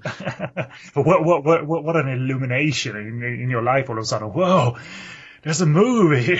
Yeah, exactly. Like, this all makes a whole lot more sense now. One of my favorite lines within the Left Hand of Death footage is so bizarre. I mean, but thankfully it's there. He speaks to Chok Ming's character, to the mama-san, or one of the prostitutes in one place, where he shows her the photograph, and he's telling her presumably that she's a young adult, 18 or so. And the weirdest exchange happens round about here. She's got a cute face, and she doesn't look like an 18-year-old girl. She just looks like a kid to me. Yeah, she was just a kid when she sat for this photograph. But now, she's a grown lady. What are you talking about, characters? Now, of course she's a kid in the photograph. She's not 18-year-old and looks like 10. I mean, for heaven's sake. I mean, I'm not picky about my scripting and continuity, but that was one of the most bizarre exchanges between characters that couldn't have been from the original movie. It must have been IFD just being sloppy in the process of. I don't know. I believe it. I believe that was original dialogue, more or less. It's not available to us, the original, so we'll just have to. At least I didn't check for it, but we didn't see it. But the thing is, you understand these sequences a little bit better than I do, and that's fantastic. But as the longer the movie runs and how it incorporates the Magnificent, to me, because I was just so frustrated with pretty much everything, it just feels randomly glued together. Left Hand of Death, some Wayne Archer, some Magnificent. Oh, now we got 5 minutes covered. Great, let's move on. It seems so randomly glued together, and little makes sense as the Magnificent enters. But the solid action from the Magnificent, that remains. I mean, I love the fast hand-to-hand combat, that excellent fight in that downstairs room of the boat, or whatever you call that, when Carter Wong fights off Doris Long's protectors. That's a really, really good fight scene. Has a lot of elements, including fire. So that comes through, the great original action content that was there. But it's still what the Magnificent has to do with the Left Hand of Death, what it has to do with the A plot, the Wayne Archer plot. It's so.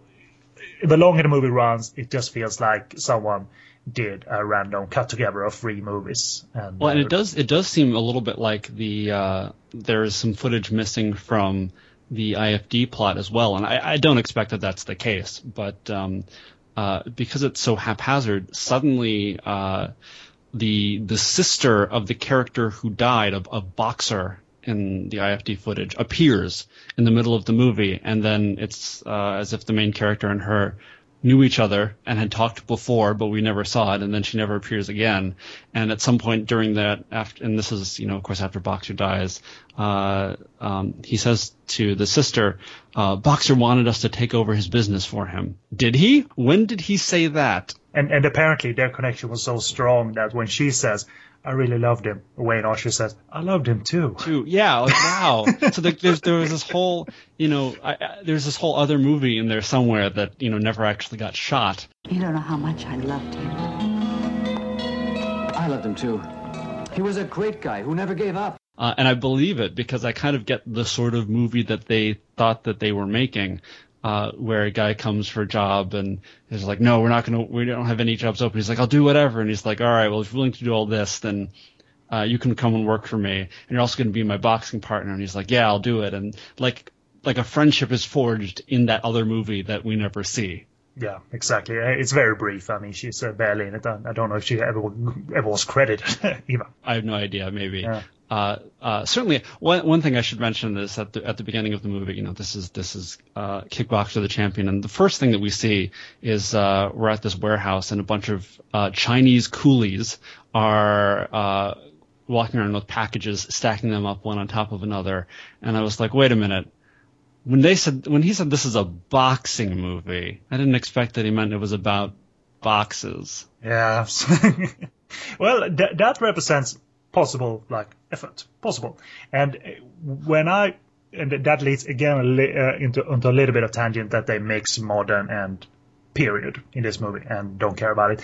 I thought when hearing of this movie previewing that indeed IFD used modern footage and contrasted it with The Magnificent. I only knew that was the source movie without making a fuss about it, and I thought they can't be that stupid. And for a while it looks like, okay, that opening footage could be 1911, whatever. And before Boxer is killed, his office looks appropriately set designed, the production designed. He's using an abacus, not a computer. Exactly. But then those guys enter in their modern suits and their modern haircuts, and after that they make no real effort to convince us. It's just especially when those two guys, or some other guys, one of who looks like Harry Dean Stanton, when they talk to the Left Hand of Death, the contrasts are absolutely laughable, and that makes that scene when the movies talk with each other legendary. But it's lazy and absolutely off the wall bonkers and fun, but not enough to make it is less of a frustrating experience for me. Oh yes, I mean, one of my notes was hilarious crossover scene, and crossover scene is my shorthand for the scene where the one plot directly interacts with the other plot. That can be via phone or in the same room. Yeah. But, we had to kind of come up with a shorthand for all of this stuff when we were spoofing it in Ninja the Mission Force, and so A plot corresponds to new scenes. B plot refers to source movie, even if the source movie's plot is the dominant plot. That is obviously something you embraced wholeheartedly. Like, no effort was really made in some episodes to be the same periods. Obviously, one movie is a Richard Harrison Gladiator movie, and that's not. And Bruce and all the characters are not all of a sudden in ancient Rome or anything. It's they're in modern times. Right, absolutely. No, it was sort of like we wanted to make it look like it was half-assed. It's better in Ninja the Mission Force, I'll tell you that. It's much more funnier than in Kickboxer the Champion. Well, we were playing it for laughs, but actually, all right. So here's the thing. I'm gonna go off a tangent since we're talking about Ninja the Mission Force, but it is relevant to this movie. I'm watching The Magnificent, and this is in a scene that is not in the other film, the Kickboxer film. At one point, one of the main characters is tricked by a bunch of women who are carrying baskets of bread or something like that. And they're actually evil, and they start attacking, and he beats them, and then two of the girls commit suicide by impaling themselves with loaves of bread. Now, this is not just outrageous. This drives me crazy because we did that as a joke in Ninja the Mission Force, and I had never seen this film. We had the cheese ninja, and he impaled himself with a baguette, and I thought, this is the most absurd thing we can possibly think of. Megan wrote this, and I'm like, oh, this is amazing. Well, no, apparently it was done like 30 years ago. I apologize. I see. That was. We're saying that was an original scene in The Magnificent, or was that the Left Hand of Death? I know the scene, but for some reason I can't differentiate if that was. I've got it as a note from when I was watching The Magnificent. For some reason I didn't single out that moment when I was watching it as, that was rather stupid in a very serious movie, but okay. Yeah, it's completely preposterous. Another thing, since we were speaking of movies that steal music from Hollywood films, I was noticing some very familiar tension music in The Magnificent. And I'm like, what? I just made a note, like, this is famous tension music. I don't know what it's from. And then it hit me. It's from Murder on the Orient Express. What an unusual choice. Although I've actually heard that same music used before. So somewhere along the line, it got picked up as like the tension music to rip off. Wow. Right, and by the way, I really forgot to mention where you can see Wayne Archer in other movies. Dragon Family, Laga Wings, Dragon Family, Tiger on Beat, the Chaipat Conan Lee action movie. So he was in and around Hong Kong in the late 80s. So you can check out Wayne Archer, probably getting kicked around, because that was the job of a Guaylo, of a Westerner, to be kicked around by the leading men and ladies in these movies. But they got paid. They got paid sufficiently, but they weren't necessarily well treated on the Hong Kong movie set. Probably much more well treated when working at IFT, because they were working with with Westerners. And when I'm saying that, there were elements of racism when they were on Hong Kong movie sets, because they weren't really. Guaylo is not an affectionate term. Let's just say that it can be translated as a white ghost or white devil. No! All right, where the fuck is Bulldog?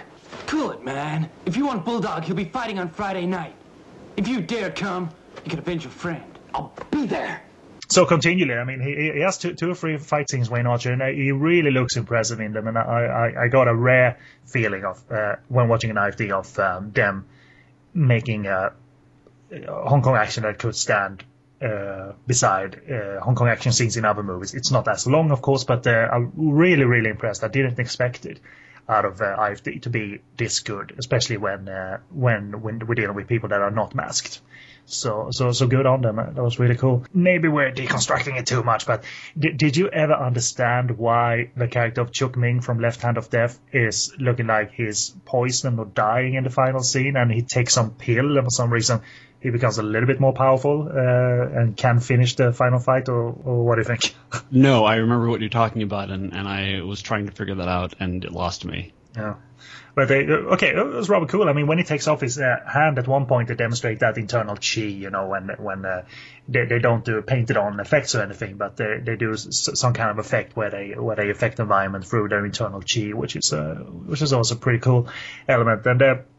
And yeah, really final note, it's a shame that the Magnificent is so cut up. I realize you can't feature it heavily, but the final fight of the Magnificent is so cut up, and that hints at the characters having trained to find the weak point of Chen Xing's character in various training sequences early in the movie. That's kind of lost in the IFD footage, and when they do talk of, oh, that's his weak point, it doesn't really matter at that point that's an element. It was such a cool element to have in the original movie, and here it's this elements that's just there and flies by, you know, in one ear and out the other, you know. And I'm talking about it like it's a shame and it's unfair to the Magnificent, but thankfully it exists complete elsewhere. But it's interesting to see how such tightening and such re-editing and such chopping up of elements can make a movie lose its impact quite heavily, which is why I recommended us both watching The Magnificent prior to or after watching Kickboxer the Champion, and so that's an interesting examination in itself. That's the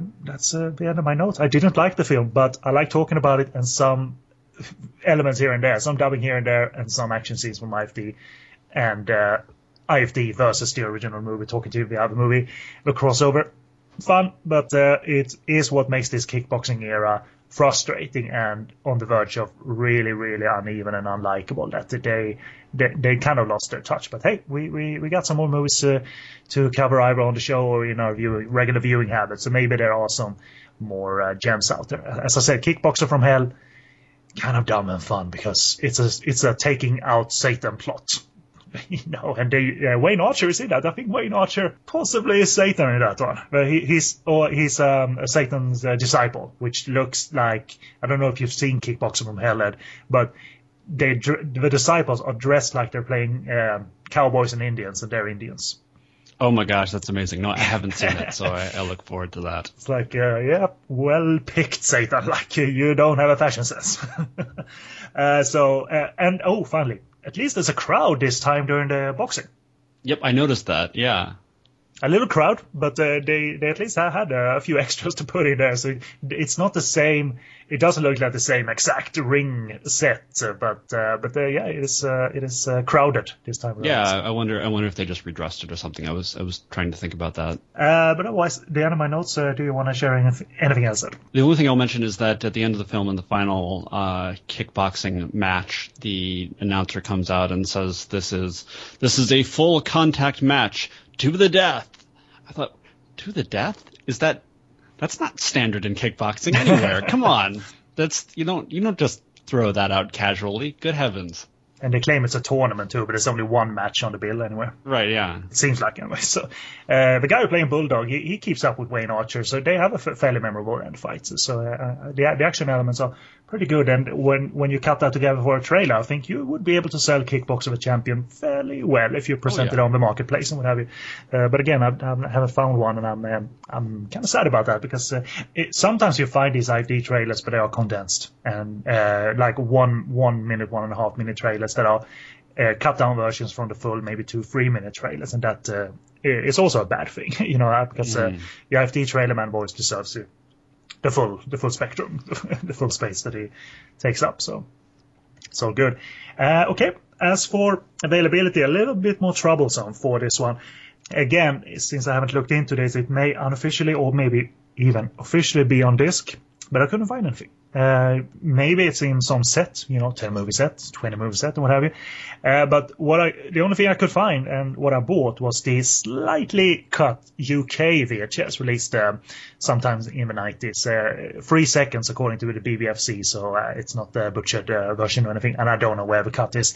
But I had that transferred to DVD. A friend of mine did that, and so that's what we watched, and it's full screen as expected, and looks clear for the purposes of this show. I mean, a sufficient looking version and all of that. To boot, just as a very dumb bonus piece of trivia, the tape opens with a trailer for Inspector Wear Skirts, aka Top Squad, the English language trailer for Inspector Wear Skirts, which was fun to see. I've never seen that.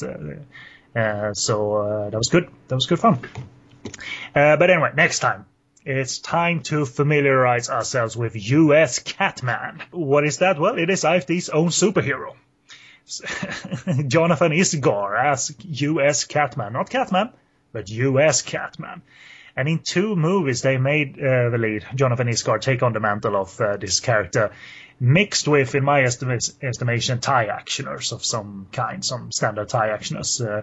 So for episode 4, we are looking at the 2 movies that are called the following: U.S. Catman, Lethal Track, and U.S. Catman 2, Boxer Blow, or Boxer's Blow. I may sound excited, I am, to talk about it, but don't expect the greatest gems or anything, but they are absolutely essential to watch, because IFT not only put a superhero in their movie, they made an origin story in the first movie. They literally went back to the well story-wise and made Jonathan Isgar.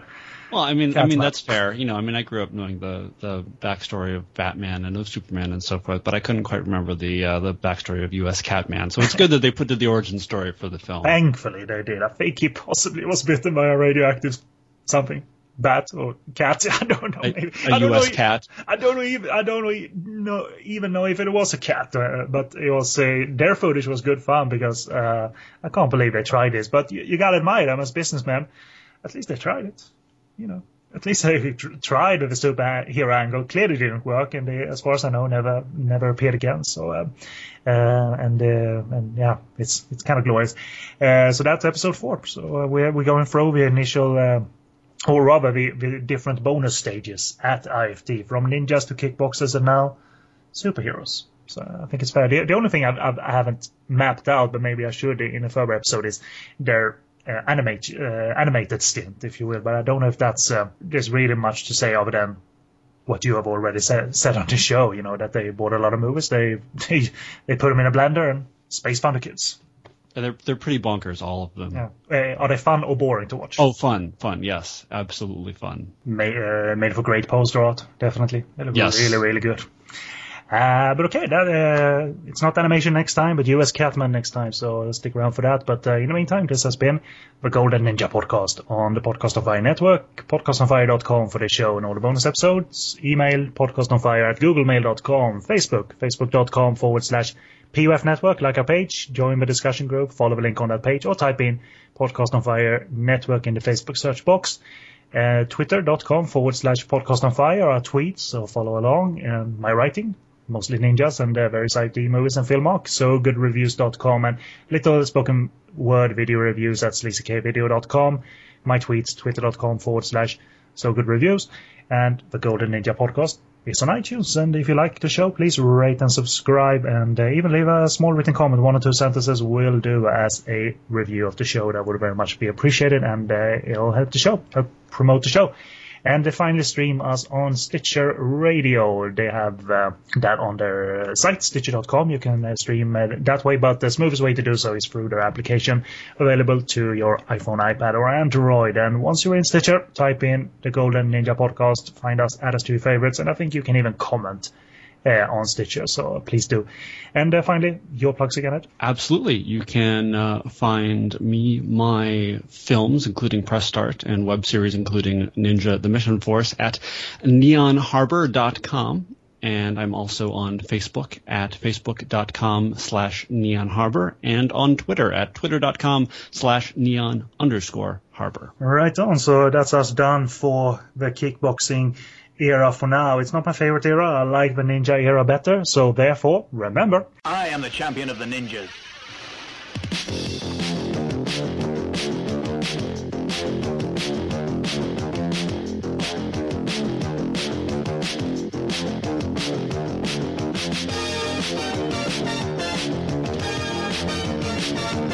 Bye.